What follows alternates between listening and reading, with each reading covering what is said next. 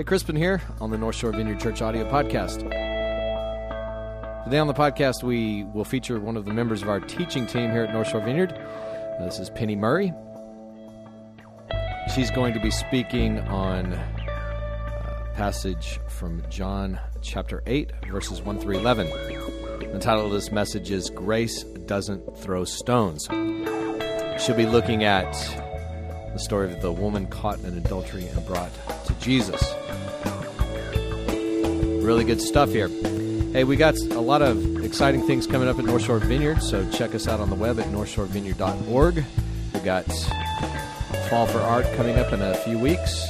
We've also got a new class we're going to be doing on Wednesday nights called Renew, where we're going to look at what it means to be the body of Christ. That'll go on for about 5 weeks in mid-October. So, hope you can make it out to one of those things. Check it out on the web for more info. Thanks for listening. Let's head to the talk. North Shore Vineyard in downtown Covington. Hi. Okay, hey. There we go. Woo! Seems like it's that thing on top. Is that it? Well, I would mess it up. Gosh, I was afraid I was going to have to yell at y'all for the next half hour. Well, hey, guys. Good morning. Good morning. Like Crispin said, I'm Penny, and I don't know, maybe about 4 weeks ago, we were at our teaching team breakfast, and he asked for each of us to take a Sunday before the end of the year. So, of course, I run home, and I grab my Bible, and I'm looking to see what's coming up in John. And when I saw that this passage was coming up, I totally cherry-picked it. I mean, I like emailing frantically, I want this one. It's one of my favorites, so I'm really excited that we get to look at this today. But before we get into Jesus, I wanted to tell you one of my own stories. And that's the story of my first date with Brian. This one can get long, so we're just going to do the movie trailer version of this. Excuse me, gosh. But our first date started out, like most first dates, the plan was to go see a movie. But what happened was when we pulled up into the movie theater parking lot, we very soon found ourselves with 2 extra passengers. 2 men in the back seat of my car, each holding a gun to the back of our heads. Yeah. So instead of seeing the movie, we decided to, go get kidnapped and robbed. Brian you know how to show a girl a good time. Yeah, it was pretty intense. The evening took several twists and turns. My favorite moment, though. The men in the back seat, they're distracted. They're doing something else. And Brian looks over at me across the car, and he just mouths, because we can't let the bad guys hear, and he says, "We need to get out of here." But what I thought he said, was, "I'm getting out of here." And I had this picture of him, opening the door and rolling out into the street, and I'm driving these 2 guys around downtown Hammond. It's not what he did. I don't think we'd be married right now if that's how it played out. I'm not sure either one of us thought we were going to be alive for much longer that night. But thankfully, when the guys told us to drive outside of town, at that point they got out of the car. And very soon we found ourselves in the safety of the Hammond Police Station.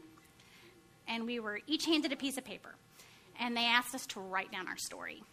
And let me tell you, that is exactly what I did. I wrote this multi-page narrative account, reads exactly like a movie script. I still have it. I set the scene. I introduced the characters, especially Gunman 1 and Gunman 2. I gave all the dialogue, all the action. Every moment of tension is written down. I told the story. And I think this was really important for me, to begin to process what happened to us, to start to make sense of it. Because for me, stories are just foundational. I grew up in a family of storytellers. I was around theater and dramatic arts as a kid, went on to college, got a communications degree. I love movies, I love books. I love a good story. But what I love most of all is just to get to sit down with somebody and listen to them tell their stories. And I like to tell mine because that's how you get to know somebody.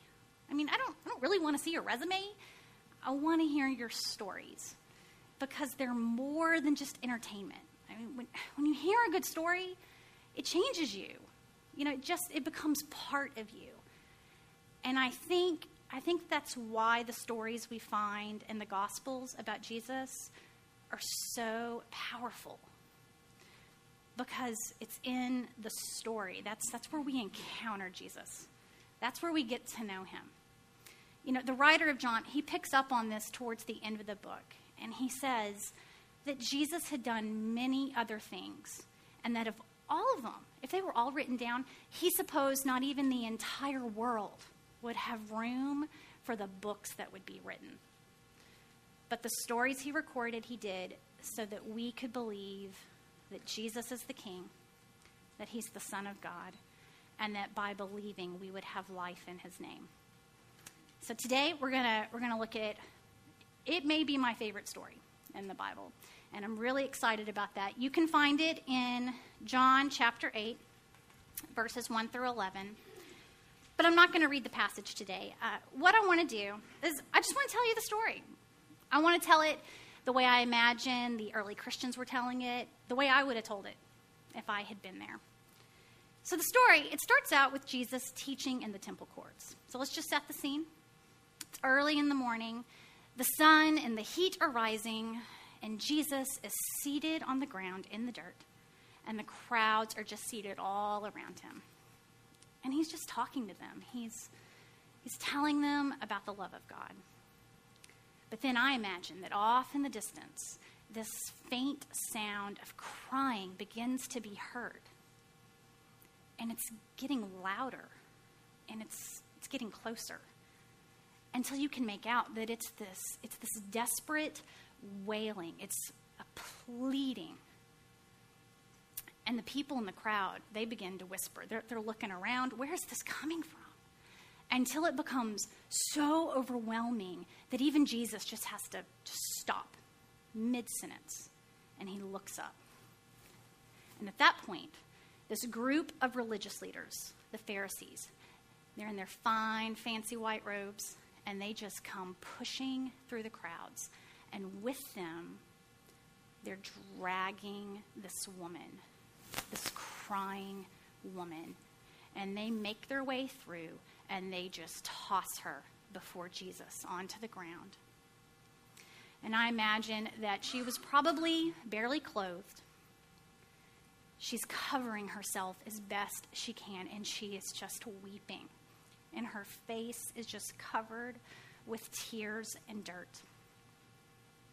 And at that point, one of the Pharisees steps forward. And I'm sure in a very clear, very strong voice so that everyone present can hear. He says, "Teacher, this woman, she was caught in the very act of adultery. Now, the law of Moses says that we should stone such a woman. What do you say?" Now, the way the story is recorded in John, it makes it very clear that what the Pharisees were doing is they were setting a trap for Jesus. They were not concerned with the law of Moses or this woman. What they want is to get Jesus backed into a corner with no way out. They are sick and tired of this rebel leader and his movement and all the reports that they're hearing from all over Israel. And today, they plan to shut this down because they've anticipated any answer that Jesus can give. And I'm sure they assume that Jesus is going to say what he's been saying all along, and that's that, hey, we need to forgive her. We need to show her grace because that's just who Jesus is. But if he does this, the Pharisees are going to be able to come back and say that Jesus is claiming to be above the law, that his words override the law of Moses. And at this point, they're going to have a way to accuse him. They could arrest him. They could possibly kill him for this. But let's say on the off chance Jesus goes the other way. What if Jesus says, well, obviously she's guilty. And yeah, you're right. The law says she needs to face the consequences, so let's get our stones. Let's say Jesus goes that way. He's going to lose all credibility with his followers because the people who are following Jesus, these are the people on the outside. These are the tax collectors, the mob bosses, the prostitutes. These are the people who are on the margins, and they know they've messed up. And they're listening to Jesus tell them that they are welcomed, that they're forgiven, They are invited to be a part of this new thing that God is doing. And if he condemns this woman, he's going to lose all credibility. He's going to lose his following. He's going to be a hypocrite. So either way, the Pharisees, they've got him. And I can just see. Can't you just see how haughty they must have been? This gleam of triumph in their eyes as they now just stand back and wait. Which way is this going to play out? Let's see what he does. But Jesus, he does something really unexpected. He just looks down, and he's sitting on the ground, and he just begins to write in the dirt with his finger. And, I've heard the story a lot in church, and I've heard and I've read all kinds of explanations and theories for what it was that Jesus was writing. But the funny thing is, the story doesn't tell us. But what I think we can take away is that when Jesus is backed into a corner, when things look really bad, when it looks like there is just no way out of this, Jesus doesn't lose his cool. Jesus just kind of takes a moment.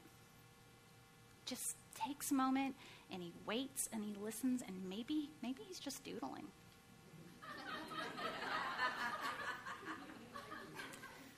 But the story tells us that the Pharisees have to speak to him again. So that first guy, I bet he clears his throat. Let's try this again. Jesus, this woman, she's guilty. You know what the law says we should do to such a woman. What do you say, Jesus? And Jesus, he doesn't even look up. He just keeps writing in the dirt. It's as if he doesn't even hear them. And again, and the Pharisees have to keep coming back, keep speaking to him. And I would bet that the emotion starts to come out in their voices. They're getting a little frustrated. They're getting irritated. These are the Pharisees. No one ignores the Pharisees. And I would bet you that everyone in the temple courts that day, all eyes are on this scene. Everyone's watching. Everyone's waiting. What is Jesus going to say? Until finally, Jesus lifts himself up just a bit, and he looks at them, and he says, whichever one of you hasn't sinned, you throw the first stone. And then he just looks down, and he continues to write in the dirt. Okay, what happened just here? This is really risky. And I'll tell you why. What I think Jesus is doing is he is calling them back to the Old Testament law that talks about this offense. So let's talk about it. Adultery would have been a man having an affair with a married or an engaged woman. And under the Old Testament law, this was a capital offense. Now, capital punishment. There were many safeguards surrounding capital punishment. This wasn't something that happened easily. Definitely didn't happen often. It was very difficult to convict someone of a capital crime. So what would have had to happen? First, the man and the woman would have to be seen in the very act. There could be no other explanation for what was happening by at least 2 male Jewish witnesses in good standing in the community. And these 2 witnesses would have to come forward. They would have to give very explicit testimony, and their accounts would have to match exactly. You could not be convicted on circumstantial evidence or just by suspicion. It was very hard to do. You would have had to have some really creepy, surveillance going on. It would be hard. Next, the woman and the man would have to be brought to justice. And I think this is really key here to what's going on. It's very interesting that the Pharisees did not bring the guy along. And that's always been my first question when I read the stories. Where's the guy? I mean, come on. But they didn't bring him. And I would even speculate that perhaps this was all part of the setup. This was all part of the trap to set things up for Jesus. Perhaps the Pharisees and the guy were in on this together to make this happen. I'm just saying. And these witnesses, the people who come forward to testify, you couldn't just condemn somebody. You had to be willing to throw the stones. You were going to participate in the execution. So that definitely raises the stakes about coming forward. And you couldn't condemn someone for a crime that you were a part of. because you would be just as guilty. So what Jesus is doing here is he's calling them out. He's saying, guys, I know what's going on here. I see straight through you. I see your hearts. I see your motives, and I know what's going on, and you are guilty. And when the Pharisees, when they heard Jesus' answer, the stones, they just began to fall to the ground. First, the oldest of the Pharisees dropped his stones, followed by the rest. They were guilty.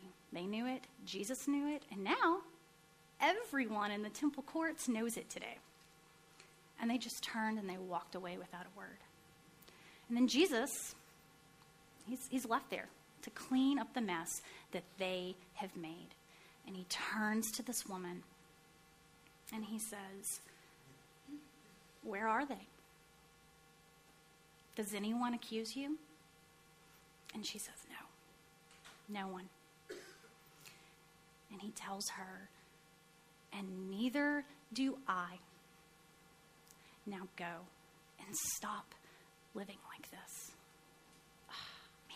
Man, don't you just want to pump your fist in the air? Yes! We love this story. We love that Jesus holds this woman's life in his hands and he leads with grace and forgiveness and he just shuts down those accusers. And then he follows it up to her with a new way to live where he tells her, you're better than this. You are worth so much more than this. It doesn't have to be like this. Your story can change right now. We love the story. And I think when we sit with it, we can begin to find ourselves in the story. And for me, I see myself with the Pharisees because for so long, I was trying really hard to somehow be good enough for God. And truly, guys, I wanted to please God, but what happened is I got very caught up in what I call competitive Christianity.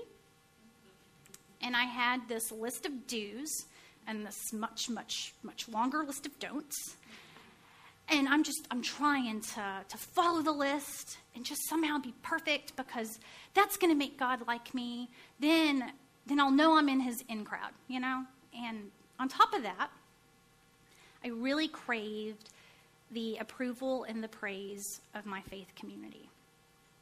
And you mix that together with a very type A personality, and things get very performance-based. And I found myself wearing a mask to try to please God and to please others. And you can get good. You can get good at wearing the mask. I mean, honestly, I'm not even sure I knew I was doing it at times. You just think you're doing what you're supposed to. But then that mask, it starts to slip just a little. And what happens when our masks start to slip is sometimes we just start looking for someone else to point the finger at. If I can just throw someone else under the bus, let's just judge someone else. Well, then I still look pretty good. I mean, I'm better than most people. Certainly, I'm better than them. God, thank you for not making me like them. We can become so obsessed with just how we appear. Jesus, he told the Pharisees once, he said, oh, you guys, you're gorgeous. I mean, on the outside. You're like this beautiful gold and jeweled goblet. You're gorgeous. But on the inside, you're full of dirt and dung. And we can do this. We can become so consumed with how we appear that we don't take a look at what's going on inside. And then I think all of us, we can find ourselves with this woman. Because in different ways, we've all been caught in the wrong tent. We all have those things that we don't want exposed. All of the ways in which we think, we're not good enough. We don't measure up. Our disappointments, our failures, the things we regret, the things we struggle with. We all have this shadow side. And then we all have those moments where our shadow is exposed. And we need to know, how will God respond to us in those moments? For a very long time, I pictured God to be like the Pharisees. I saw him as kind of angry, very stern, very judgmental, just disappointed, kind of grumpy. And he's up there, and we're down here. And he's got this bag of cold, hard stones, and he's just looking down, and he's just waiting for us to screw up. And when all this came to the surface for me, I was going through a very difficult time. And I had all these really big questions, really tough questions about God, about faith, about doubts, about Christianity. And I was just tormented. And what do you do? What do you do when you're having a hard time? You call your mother. And my mom is awesome. And so I'm on the phone with my mom. And I can't hold it back anymore. I'm throwing up on the table. I mean, I'm telling her all the things that are just eating me alive about this. All of my questions. And my mom says, Penny, I think you just need to hit pause. I think you need to just take a break. I think you need to just enjoy God. Enjoy God? I'm not even sure I like God. I mean, that's really where I was at. The theologian Greg Boyd, he talks about how we picture God. And he says this. He says, the way you conceive of God, and even more importantly, the way you imagine God, is the single most important factor in your life.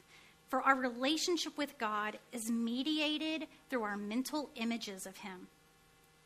How we imagine God thus determines the sort of relationship you will have with him and the sort of difference this relationship is going to make in your life.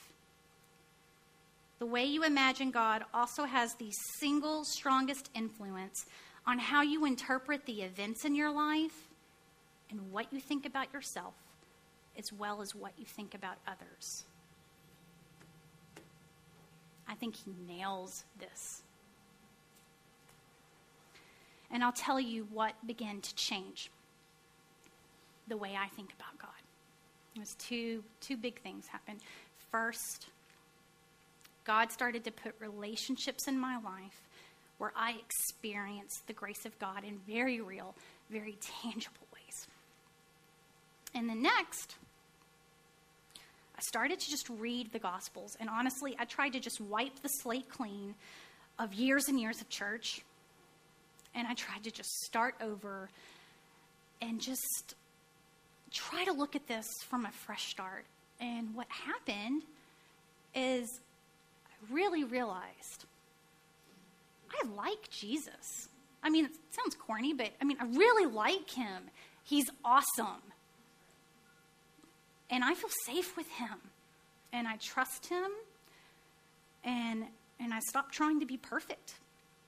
And instead, I just tried to be honest. I started to let him in. And that's why, as we've read through John this year, we keep coming back over and over again to this idea that if you want to know what God is like, you look at Jesus.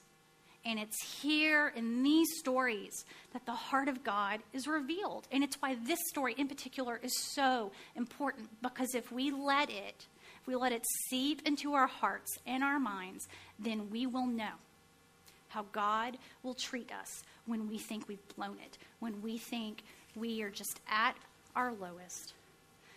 Because grace doesn't throw stones.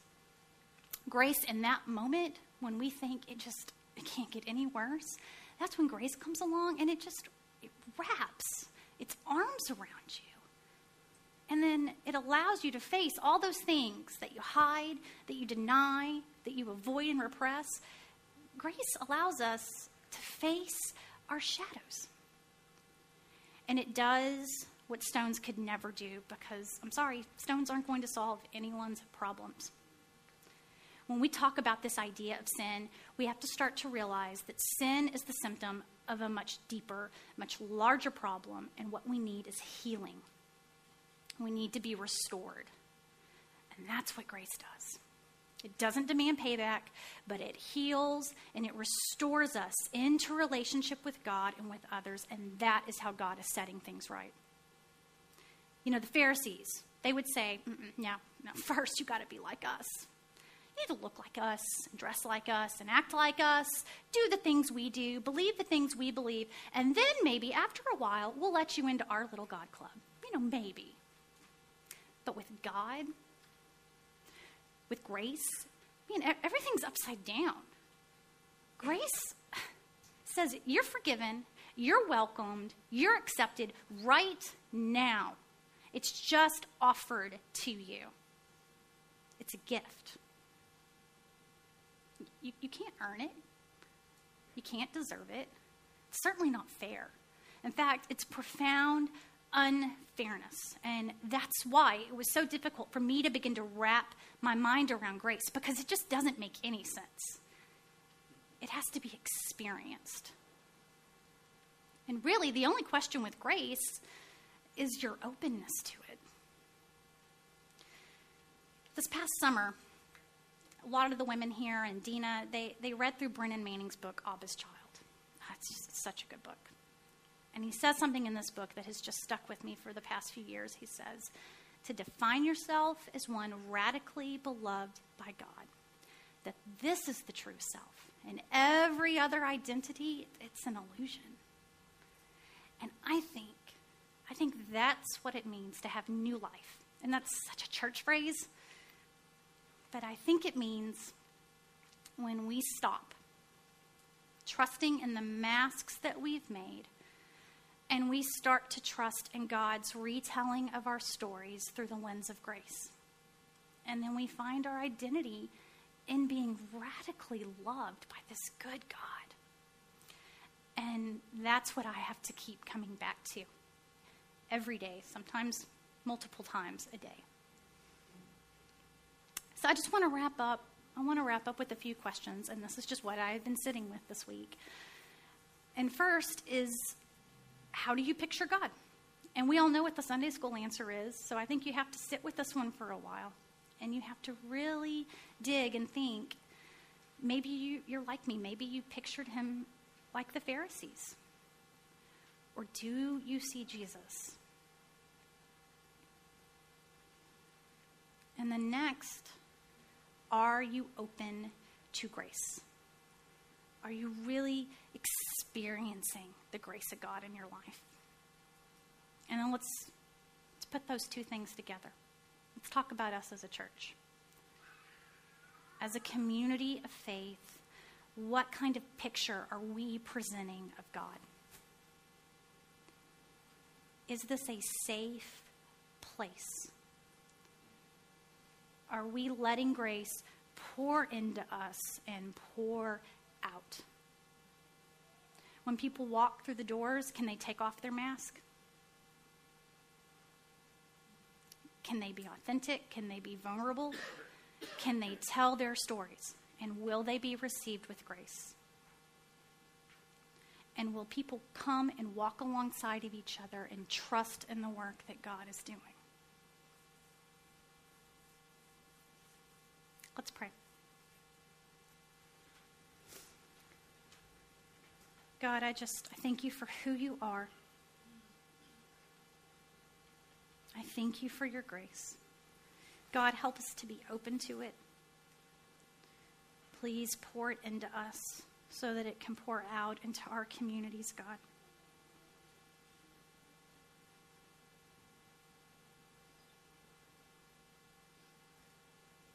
Amen. Guys, thank you so much. I'm going to invite the prayer team up. If you just need prayer this morning about anything, you want somebody to talk to, you are invited and welcome to come up and meet with one of our prayer team members. And that's it. We hope to see you all next week.